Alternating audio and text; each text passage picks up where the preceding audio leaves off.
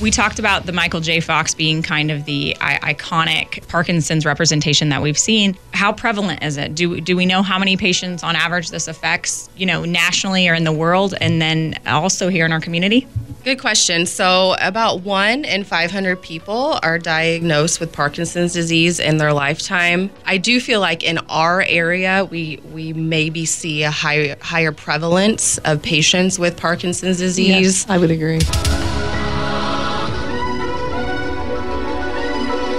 It's time for another edition of Valley Health Check with Horizon Health. You can always go to myhorizonhealth.org to get everything you need to know with these great folks. But you found our podcast page, so you can scroll through numerous topics, outstanding professionals with Horizon Health. And we have a few of them with us today. And to get our introduction and what we're going to chat about today, please welcome Erin Frank. Erin, how are you, girl? Good morning, Kevin. How's it going? Doing well.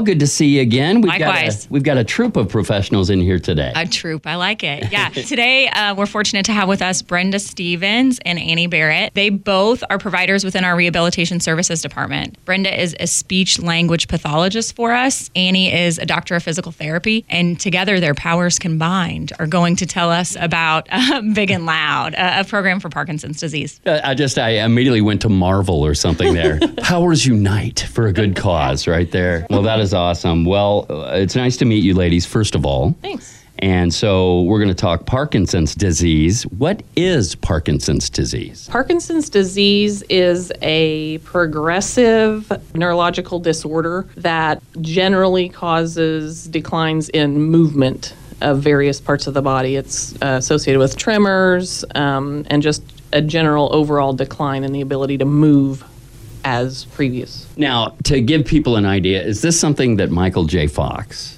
does he have Parkinson's disease? Correct. I think he is the quintessential patient or person that we think of with Parkinson's disease. Well, I thought I would bring him up because a lot of people that's not familiar kind of are because of him, such a high-profile actor. And it's someone that's been in treatment for quite a few years. Right. Yeah, he actually has a whole foundation devoted to Parkinson's disease. So people that might not be familiar with it or would like to learn more about it, that he seems to be, I don't want to say poster child because that doesn't seem appropriate for, Parkinson, but a lot of people are familiar with the struggles of Parkinson's disease through Michael J. Fox. So I thought I would mention him. Sure. So what's a prognosis with people, as we learn more about this, what's the prognosis for folks? Is there different levels of Parkinson's disease or, what is a prognosis? So the lifespan for someone with Parkinson's disease is normal. And every person with Parkinson's disease presents differently. Yes. Okay. And it progresses differently. It can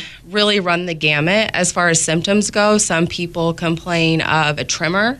Some people have issues with gait and balance, falls. Some present with swallowing issues. Some present with decreased speech volume, decreased clarity of their speech. There's just a wide range of symptoms. And then, kind of in some of the later stages, then you can get some Parkinson's dementia and some cognitive decline that's also related. Wow. And listening to some of these symptoms, that's got to be tough for someone that is faced with this. They don't know what it is. They obviously go to a medical professional and they start the ball rolling on what to do. Sure. What to do next. But hearing these symptoms, that's got to be a tough thing, first off, for the patient to come to terms with. Does that make sense? Yeah. Right. Yeah, and sure. a lot of these symptoms can be explained away as part of the natural aging process. Right. Oh, I just don't get around as well as I used to. Not as stable, a little uneasy. Right. Yeah. Oh, I've noticed a hand tremor, but it comes and goes. It doesn't really affect my quality of life. Yeah. Or I'm just getting that little old lady or little old man voice that, my grandma had or whatever. Yeah. And then I'm sure there's some that's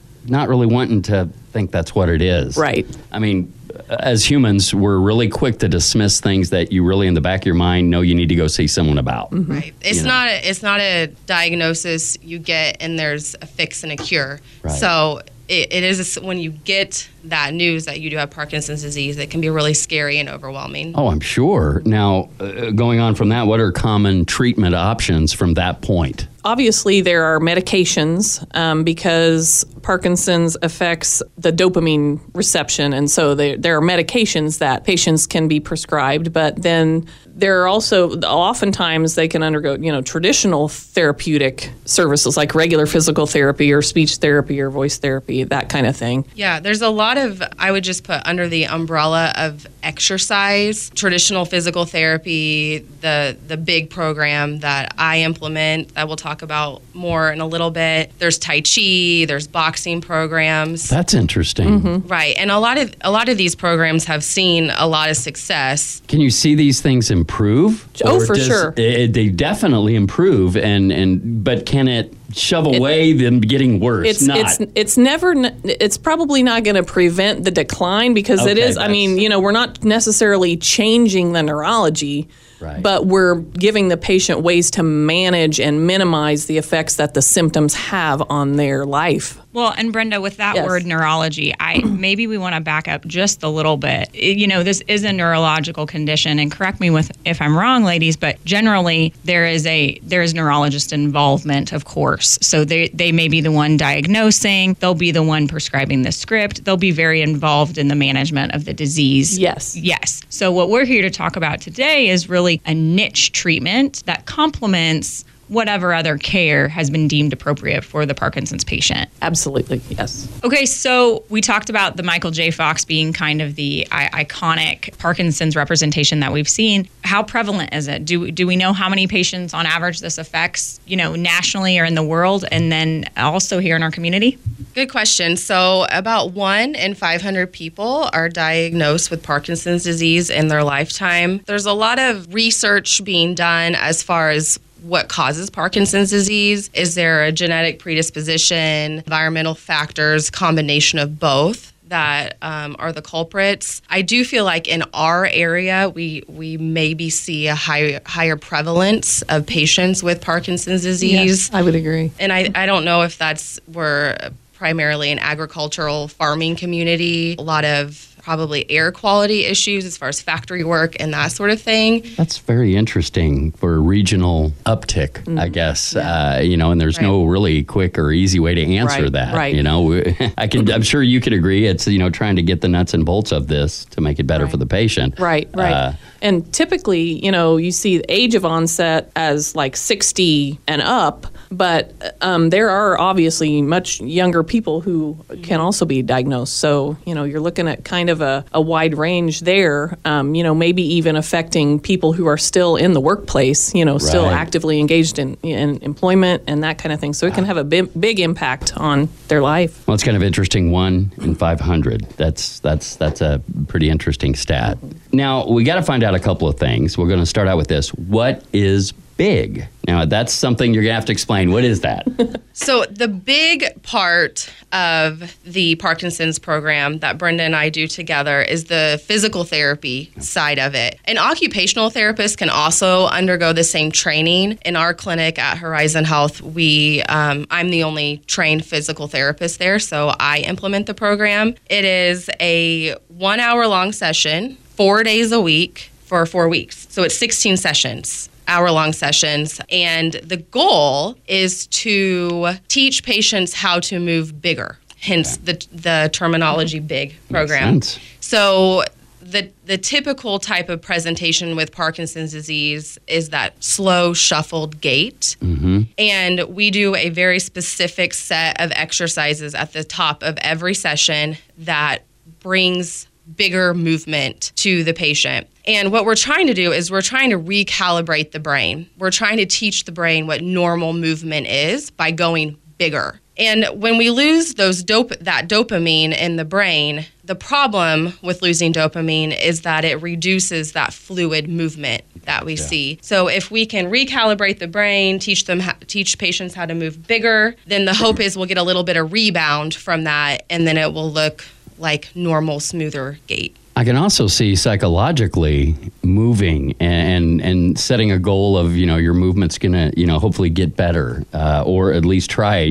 I can see that psychologically being good for the patient. Just doing something. Sure. To better their environment, their life. Yeah, it gives you a sense of control Yeah. over this diagnosis. You know, it's just as much about mental recovery as it is physical in a lot of ways. Well, and then also if you improve the way they move, then they feel safer. They feel safer when they move around. They're more apt to go out into the community and Where they do weren't things. before. Right, Yeah, because that they makes didn't sense. feel safe to do that. Okay, so we know what big is. What is loud? Okay, so loud. Something I'm very familiar with.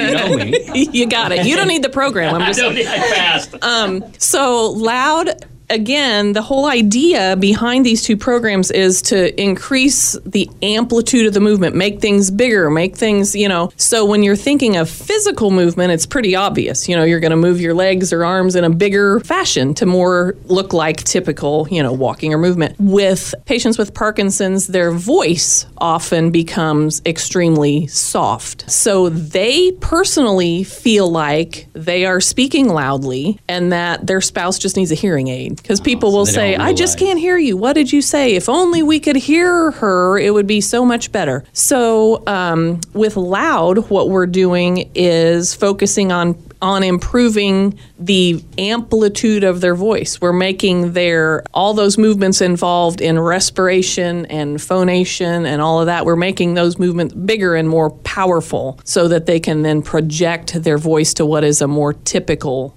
level and kind of recalibrate the brain again into knowing, this is how much effort I need to put forth in order to be heard. It's a learning thing for them. It is. And I love these programs. Now, is this something normal? I mean, are these programs elsewhere, or is this something specific that you guys do? Yeah, Big and Loud is available. The programs are available nationwide. They have to be administered by a trained and certified physical therapist or Like speech you language guys. pathologist. Yeah, like us. So there are other places that do them, but we're one of the only, at least in the area, that provide these. Well, programs. and I don't want to sound like a pitch guy for Horizon Health here, but having you two in here talking about this and having these programs, they're available there, and I think Yes. that's pretty awesome. As I'm learning more about Parkinson's, I mean, I'm learning as we're talking, and I'm hoping the people listening to the podcast are as well. I think it's awesome that that's available.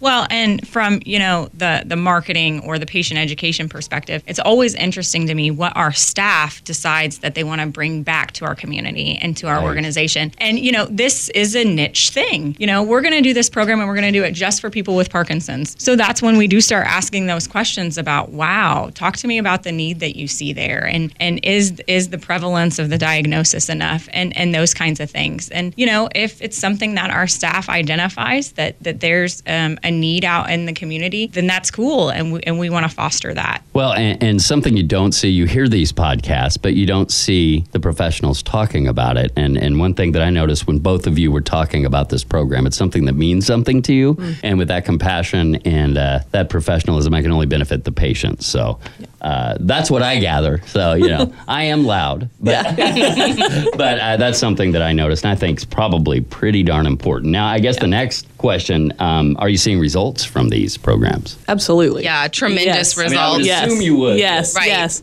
Family members, as far as the Loud program, they will say, I had a patient in particular whose children live a distance away, so they only can talk by phone. And so, initially this patient didn't talk to his kids on the phone much because now? they couldn't understand him. And now he talks to them on a regular basis and they say, "Oh, Dad, Okay. I can totally understand what you're saying now. It's so great to That talk element to you." right there, that example you gave is just huge. Well, and as we were talking about, the movement and the big program making them feel safer when they go out, the Loud program makes them want to engage socially with their friends and family now. They don't sit at the end of the table at the restaurant and not contribute because nobody can hear them anymore. I mean, they are So actively, they're back in it. They're back involved in the discussion and the conversation that happens around the dinner table. I love that. And I love the fact that we can tell people about these programs that are available now. And this is just me asking, is there a certain stage of Parkinson's or during the diagnosis that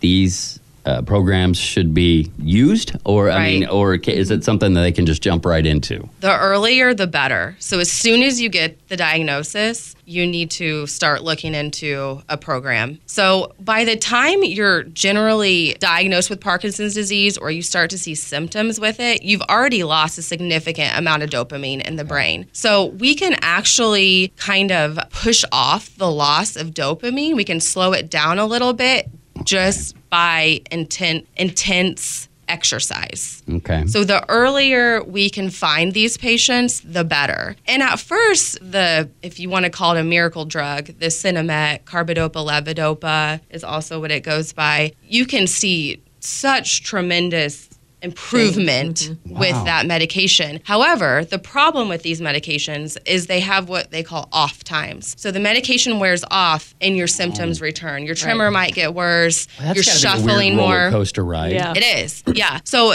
you would, you can't just take another medication off schedule when your symptoms come on. That's interesting. So that's kind of the pivotal part of the Big and Loud program, is that those off times they're not as big of a deal. Right. You have support during those off times because you know what to do, because you've gone through the program. I got to be honest with you. I love that. It's like a plan, and it's a plan that's in place. It's just too bad we can't get more dopamine in the brain. That there was a way to do that. Right. I'm not the only one that would wish that, obviously. But I love that these plans and these things are in place that can help them. Now, can these people circle back and go through the program again? Sure. Sometimes, like Annie pointed out, the program it's intense. It's 4 days a week, an hour each of those treatment times for 4 weeks. So you're getting 16 intensive treatments. That could be a lot. Yeah. But the patient then is also responsible for some pretty intensive homework that they do at home on their own. And so sometimes, as with any of us, we know we're supposed to exercise every day, but we don't always do it. So can't do it this Wednesday. Yes, right. I got plans. So the patient sometimes can kind of come back for a tune-up, if they find that they're sort of, what was that she taught me again? I feel like I need to go back. Or their family notices, you know what, you're not, walking as well as you were. Your voice is softer now than it was. A regression a little bit. Maybe we need to go in for a tune-up, and that's absolutely something that